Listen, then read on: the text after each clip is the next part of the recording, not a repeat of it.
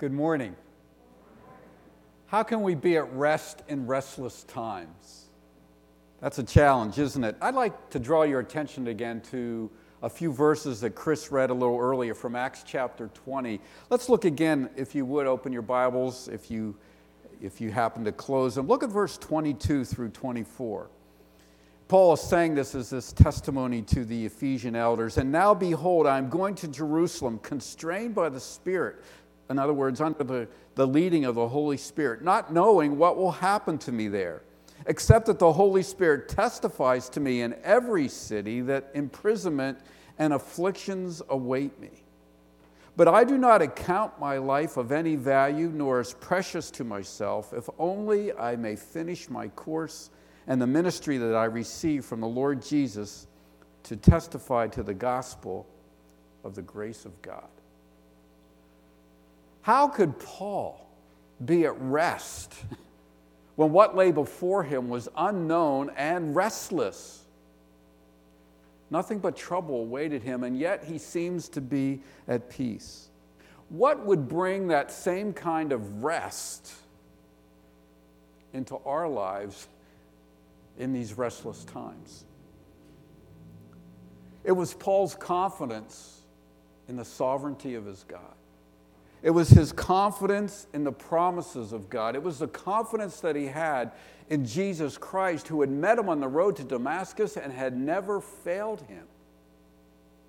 In his salvation, this promise of Christ's complete salvation, it was confidence in Jesus' abiding presence that enabled him to be and to persevere in peace and rest, even though what lay before him was nothing but news of trouble. I want you to think how relevant a very familiar passage of Scripture would be to Paul and comfort him, and it would comfort us the same. It's Psalm 23. Think about what Paul just said, what we just reread about what lay before him, and think about how the truths about God and who God is and what he will do for Paul would comfort him and can comfort you and me. You're familiar with Psalm 23, but let me refresh our memories. The Lord is my shepherd, I shall not be in want. He makes me lie down in green pastures. He leads me beside quiet waters. He restores my soul. He leads me in paths of righteousness for his name's sake. Even though I walk through the valley of the shadow of death, I will fear no evil, for you are with me. Your rod and your staff, they comfort me. You prepare a table before me in the presence of my enemies. You anoint my head with oil, and my cup overflows. Surely goodness and mercy shall follow me all the days of my life, and I shall dwell in the house of the Lord forever. Paul was laying hold of those truths that were in that psalm. I don't know if he was reciting it to himself along the way. We don't know what verses he was clinging to, but we do know that Paul in his faith is an example to us. And we, like him, can cling to the same God, to the same promises, to the same truths, and get through and be at rest in who we are in Christ, even in restless times. Paul didn't know what lay ahead. Neither do we. But Paul knew God would never abandon him. Acts chapter 20, I call it Paul's farewell tour. It's his third missionary journey, and he is saying goodbye to everyone along the way. I have a map that I just wanted to show you. David, you inspired me to do this, okay? So I got to turn this on, and I want to point. Just a real broad picture. This is Paul's third missionary journey. He started in Jerusalem, Damascus. He got saved there, and his first missionary went from Antioch. They went to Cyprus, he and Barnabas, and then they went up into this area, and they built and they planted churches. They came back to home base. First missionary journey done. Second missionary journey, he and Barnabas split paths. Barnabas went to Cyprus. He and John Mark, Paul and Silas, they went back this way, through this area. They tried to go up into Bithynia and things, and the Lord prevented him, but there was a Macedonian call, so they went across. And they went into Macedonia, modern-day Greece, and they went here and planted churches in Philippi, Thessalonica, Berea, and down into Corinth and Athens, and then they retraced steps and, back to home base, Antioch. Second missionary journey done, Acts chapter 18. There's a verse in chapter 19, we looked at it last week, verse 21. He was telling the people at Ephesus, after the riot, or just before the riot, now after these events, Paul resolved in the Spirit to pass through Macedonia and Achaia and to go to Jerusalem, saying, after I've been there, I must also see Rome. So Paul was being driven by the Holy Spirit. He was following the Spirit. He's back in Antioch, and his last missionary journey, his farewell journey, he goes back to all these churches. We're reading about that. He's in Ephesus. He goes into Macedonia and Achaia again, modern-day Greece. And then he retraces a step and he's going to Jerusalem, the end of his third missionary journey. He's speaking to them this last time because why? He's restless in a good way. God's sending him westward to Rome and then even to Spain. He was always pushing out the gospel. Here he goes. So that's what's driving him. So he wants to speak to these churches. We read the letters he's written to them. We see all the tears that he's expressed, how he's poured his life into these new believers so that they can mature and spread the gospel everywhere. His last tour. Acts gives us a history about the first century so that we see how the church spread. Acts gives us this history because God wants to make some key points or give us some key messages. I love what G. Campbell Morgan says. He says, these few details are given to us so we have a history. And with that history, God is making a comment. God is telling us something by giving us these brief histories. If Luke were to tell us everything Paul said in all the churches and all these tours, the book would be so thick we would never read it. Our eyes would glaze over. I know most of us would never pick it up and go through it. But he gives us these snippets, these little tidbits so that we can see what God wants to tell us. And that's what's so exciting to me about the book of Acts because right now we're seeing this opportunity to spread the gospel in our community in new ways, and it's like, God, you're opening doors. Where do you want us to go? Well, God wants us to see, or God is making a few comments in Acts 20, and I want to just highlight a few of them this morning. The first is this: at rest in restless times, Paul says farewell to to Asia and to Greece, or modern day Turkey and to Greece. And one thing we see in verse 20, we didn't read these verses. Let's read verse 1. After the uproar ceased, Paul sent for the disciples, and after encouraging them, he said farewell and departed for Macedonia. And when he had gone through those regions and had given them encouragement, he came to Greece. And there he spent 3 months. And when a plot was made against him by the Jews, as he was about to set sail for Syria, he decided to return through Macedonia. And then there's this list of names, men we don't know. And in verse 6 it says, but we sailed away from Philippi after the days of unleavened bread, and in 5 days we came to them at Troas, where we stayed for 7 days. There's one important comment God's making here, and we might not pick it up, but it's a word repeated in verse 1, verse 2, and then a little bit later in verse 12, and it's the word parakaleo, the Greek word which just means encouragement or exhortation or comfort. One of the names of the Holy Spirit is Paraclete. It's the same root of that Greek word, and it means comforter. So here Paul is giving us an example of what Christian ministry is. The riot in Ephesus has calmed down. We would say the smoke is cleared, the waters are calm enough, it's safe to re-enter the waters, and Paul gets together with the believers and he fills them. Encouragement just means filling with courage, filling with comfort, filling them up with comfort, because they were going to be facing opposition. This riot wasn't the last time there would be opposition to the gospel, so he encourages them to hang in there with the word of God. By his faithful character.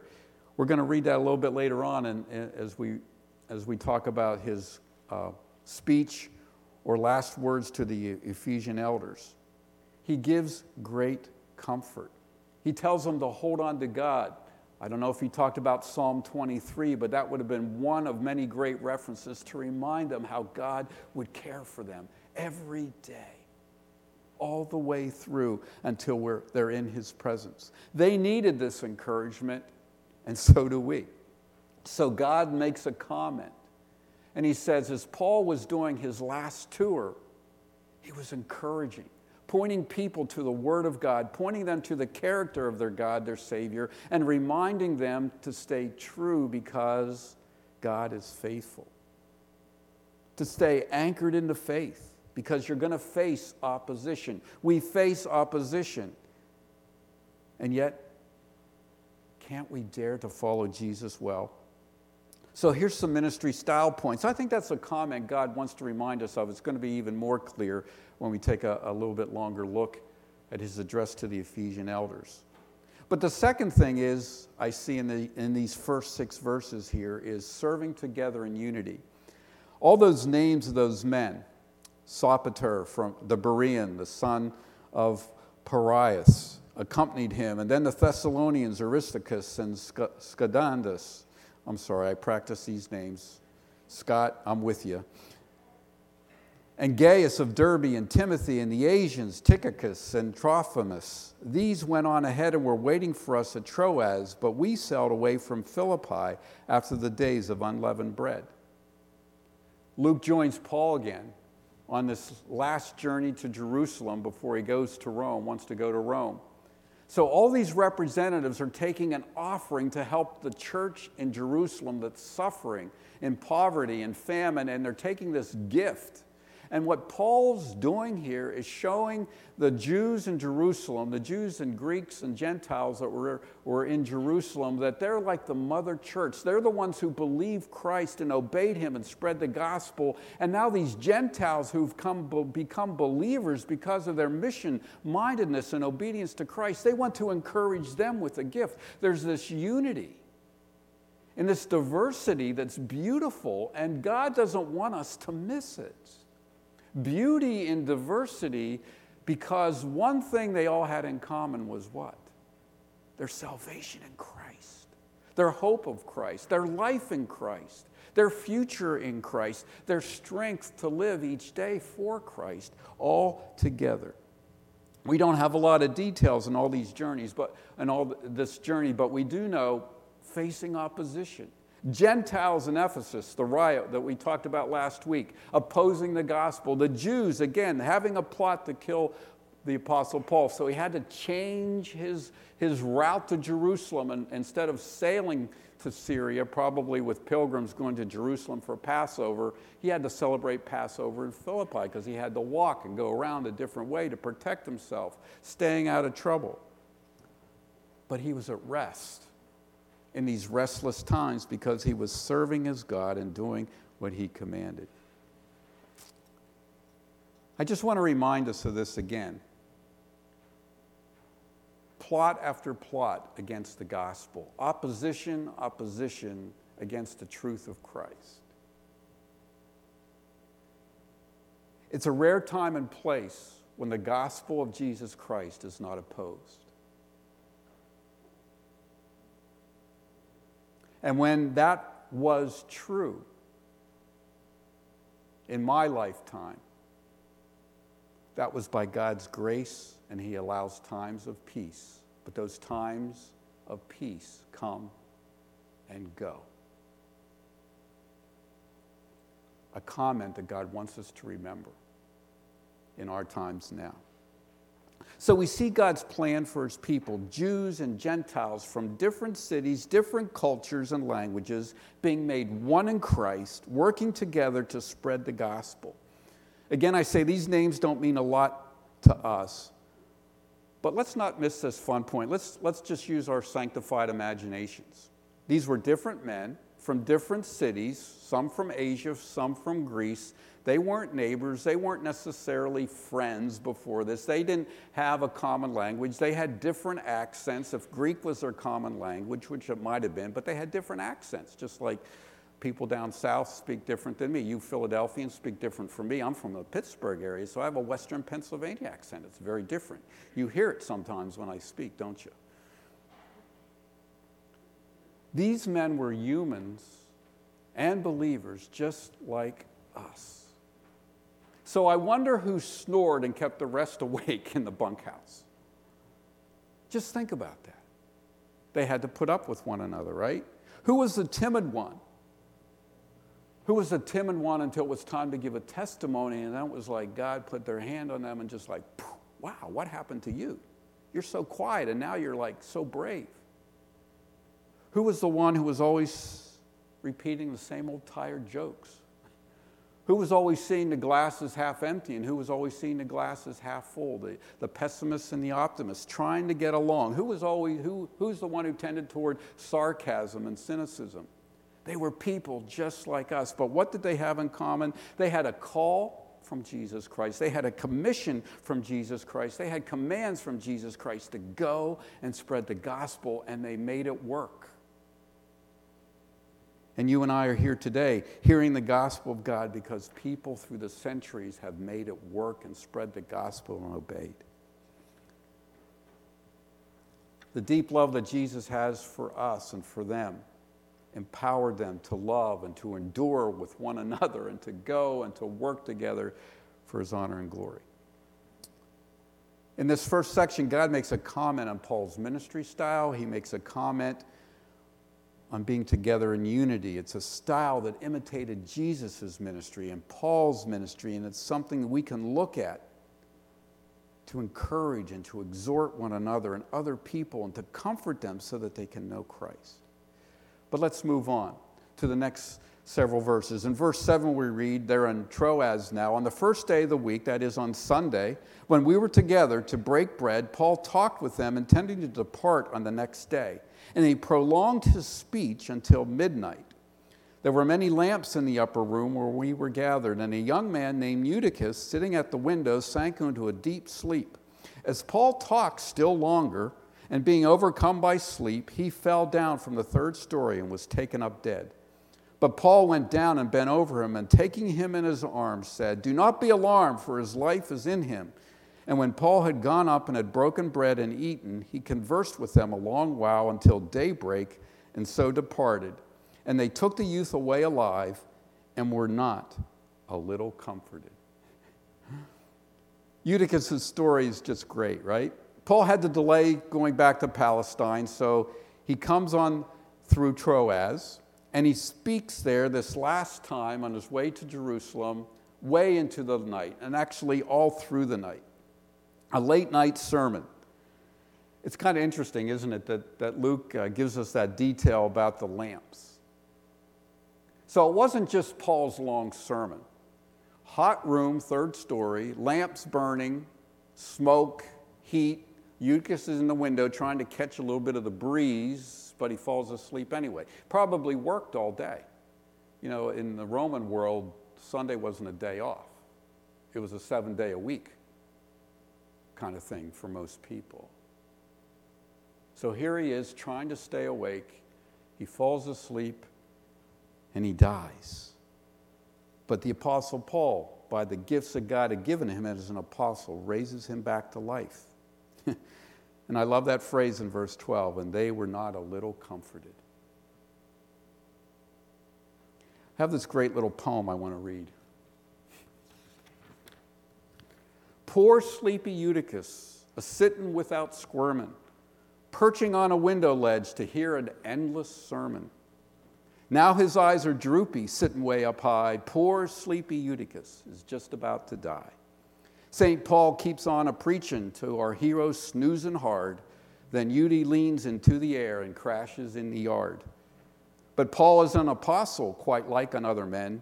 Down he runs to Eutychus and gives him life again. So if you're going to sleep in church, don't from a window fall. The man up front a preaching is not Apostle Paul. You've been warned.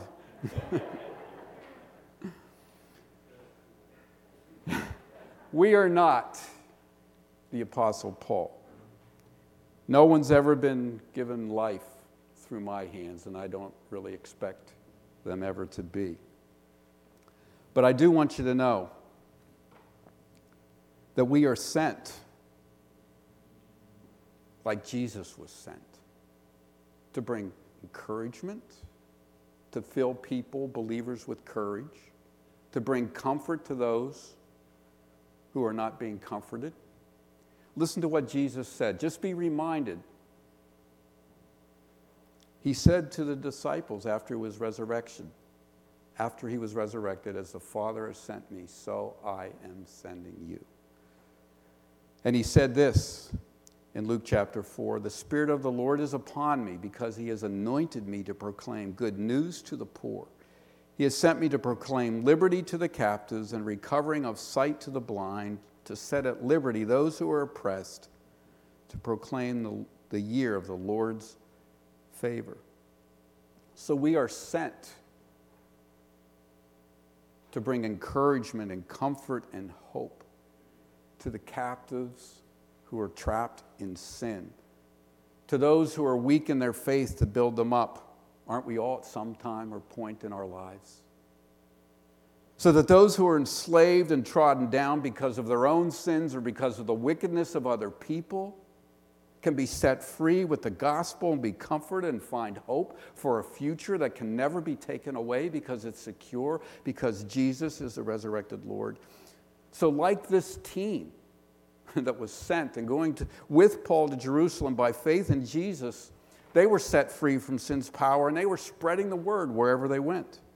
And we need to help one another tell it and to learn to tell it better and increase our conversation skills to improve on them wherever we go, to just practice it so we get better at it, to prepare to live differently.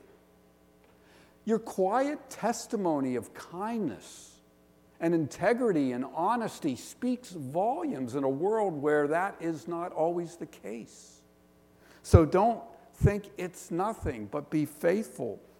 Let our world know because it desperately needs it. So give out encouragement and comfort and serve in unity because it's challenging times, and we see Paul doing it along with his team in Troas. One other thing I wanted to point out, and there's so much more in this chapter, but in chapter 20, we read about Paul's speech or his last words to the Ephesian elders, and I want to take a few minutes to look at it. Chris already read this passage. In verse 17, Paul calls the elders to Miletus because he doesn't want to take time to go inland to the elders there because he knew it would prevent him from traveling on. They'd want him to stay a lot longer. And Paul gives a great farewell address. And he speaks those great words because he doesn't know what lies ahead, but yet he's at rest in these restless times. And he gives this charge because he wants to fill these elders with courage, with strength, with hope, because they were facing opposition. And I'm sure Paul said a similar message in all the cities, and Luke just didn't record it for us. He recorded it here because Luke was an eyewitness now again. He was teamed up with Paul here, and he's heard this sermon, he heard this exhortation, and he's an eyewitness, so he records this for it. But I'm sure Paul said many similar things to every place where he visited on this farewell tour. They needed to hear it, and we needed to hear it. And there's three main themes here. Paul sets up his behavior as an example. He talks about that in verses 18 through 27. He gives this incredible charge to them in verses 28 through 30, and then he commends them or commits them to God in verse 32. And Paul says he was an example. You yourselves know, it says in verse 18, how I lived among you the whole time from the first day that I set foot in Asia, serving the Lord with all humility and with tears and with trials that happened to me through the plots of the Jews. How I did not shrink from declaring to you everything that was profitable in teaching. teaching you everything they needed to hear. He shared the gospel of repentance. In the upper room, Jesus washed the disciples' feet. The Lord of the universe stooping down to wash feet when no one else was willing. Go and do likewise, he said. Paul, willing to do anything so that someone could hear the gospel. That's convicting, isn't it? I only want to do it when it's comfortable, only when it's convenient, only when it only costs me not too much. But like Jesus, Paul identified with the people, house to house, in public, down in the nitty-gritty of life. They cared. Jesus cares for us like a good parent does their children. And Paul did the same. Like Jesus, Paul was a teacher. And we're all teachers in some way, whether it's publicly or in small groups or just in our home. We're teachers. So teach them profitable things, things that build people up, things that point people to Christ and heaven and to glory and hope. He witnessed to the gospel because it's the only gospel that would save. He was willing to suffer even when he obeyed. He was obeying and he suffered for it, and yet he endured it because he was at rest in what was ahead. Now and what was ahead. And then Paul gives an incredible charge to the elders. In verse 28 he says, "Pay careful attention to yourselves." Boy, we all need to do that. And we need help from one another to watch ourselves, because we're easily led astray. We're easily upended or diverted from God's ways. We get discouraged. We give up. We just want to go our own way. We rebel, and we need someone to grab onto us. And you know what? Some of you people in the back, I don't know very well. But other people that sit in the back do know you better, and you know what? Those people need to shepherd you. You need to shepherd one another. You need to help one another, because one person, the elders, the deacons, the ministry leaders, we can't do it all because you know things we don't know. And you need to shepherd one another, to help one another, to do, as we say, life together. So watch yourselves. What a charge. And then watch the flock, because there's going to be people on the outside coming in, wolves, and there's going to be wolves from the inside trying to lead people astray. Watch yourself, watch one another, because this flock was bought with the precious blood of Christ. Valuable commodity. You don't want to lose a soul that's Christ. You don't want them to go astray.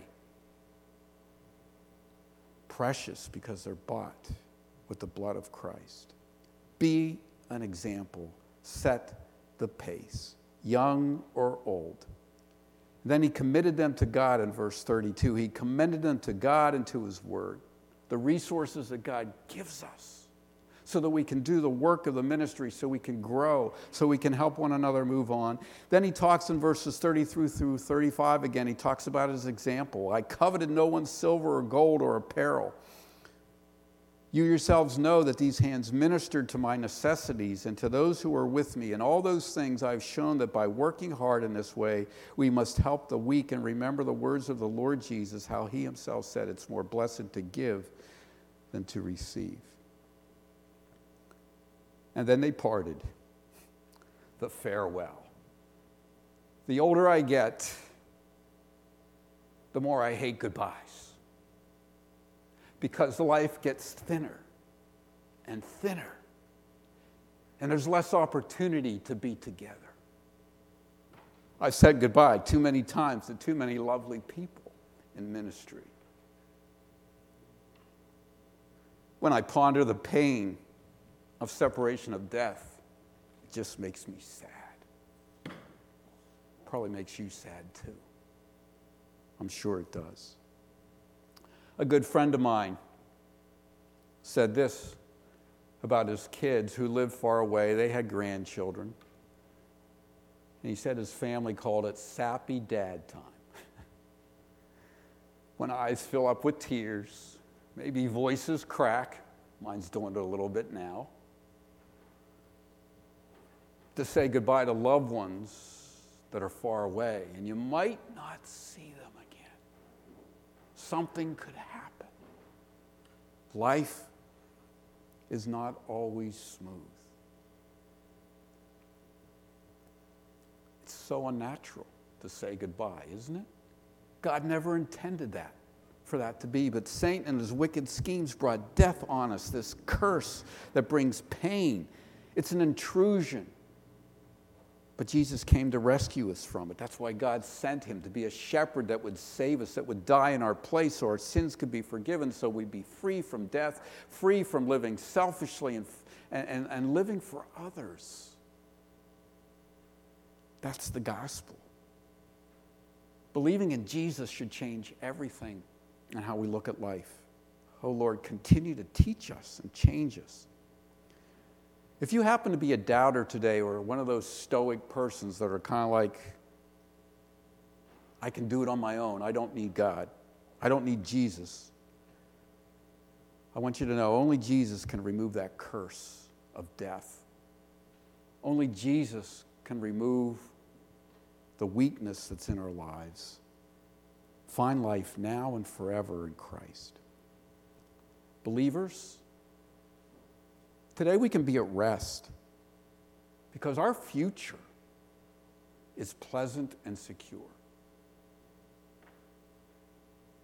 But there must be sacrifice done now in some form or fashion. A little uncomfort, a little displeasure because we have work to do for Christ. He's with us now. He's shepherding you. He's never going to leave your side. And if the Lord Jesus is your shepherd, then like Psalm 23 reminds us, then even in the valley of the shadow of death, we really have nothing to fear. So that helps me live differently. It gives me a little bit more courage to be brave for him because his grace is going to carry us into his presence. So this last section, this farewell address to the Ephesians, just reminds us of this great challenge and how great example to others. Followers of Jesus, I would just ask you to do this. Take inventory today. If you're only 15 or 16 or 18 or 20 years old, you still have a lot to reflect on, to think about how God has carried you through life to this point. If you're older than that, then you got a ton of things to thank God for. Just think about your life and how God has moved you, even to be here today, to hear this message of hope and grace and maybe to strengthen you and encourage you. Remember what Jesus has done for you and be thankful. He's purchased you with his own blood. He will withhold nothing from you. You're his. He bought you. He wants the best for you. You can trust his promises. Read Psalm 23 again, and while you're at it, look at Psalm 25 later on today as well. Rest in your future in him, and let it move you to be restless. Am I contradicting myself? No. At rest in restless times, yes, because we're secure in Christ, but yet that same resting in Christ should make our hearts restless, because there are a lot of people who need the same hope and security that you and I possess, and we need to share it with them. We need to figure out ways to communicate to them. We need to, as one witnesser said in a course, barbecue, barbecue, barbecue. Build relationships. Just eat together, talk together, and look for opportunities to talk about the hope you have in Christ. You don't have to cram it down their throats. Build relationship. Barbecue, barbecue, barbecue. Host a dinner, host a dinner, host a dinner. In our parking lot, in our home. Together in the park. be at rest. Jesus, our shepherd, is leading us to godly rest. But let that hope stir us to restlessness. Peace be with you, Jesus said, as the Father has sent me, so I am sending you. Tomorrow you go somewhere, maybe today, to work. You've been sent there by Jesus Christ. Heard a neat thing this week on a little trailer that I was watching. When you go get gas, don't go to get gas. Go to be a servant of Christ. And while you're there, fill up your tank.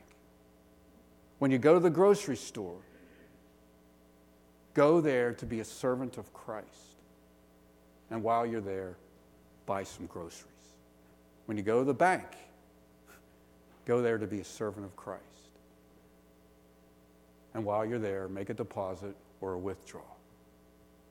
But our calling is to be servants of Christ, followers of Christ, sharers of the gospel of Christ. Let's pray. Lord, there's so much restlessness in our world. And our sinful ways and our selfish ways have contributed to the restlessness, but Lord God, you came to rescue us. Lord, I pray that you would be our only vision. Lord Jesus, that your example of giving and sacrifice and caring and encouraging, your coming alongside us would remind us what you've sent us to do. And Lord, we know that you will help us when we ask. Send us out in your powerful grace, even today, so that others may begin to see and be stirred in their hearts to want to have the peace and be at rest in restless times that they're experiencing because of what we have, what you've given us in Christ. And we pray this all in Jesus' name. Amen.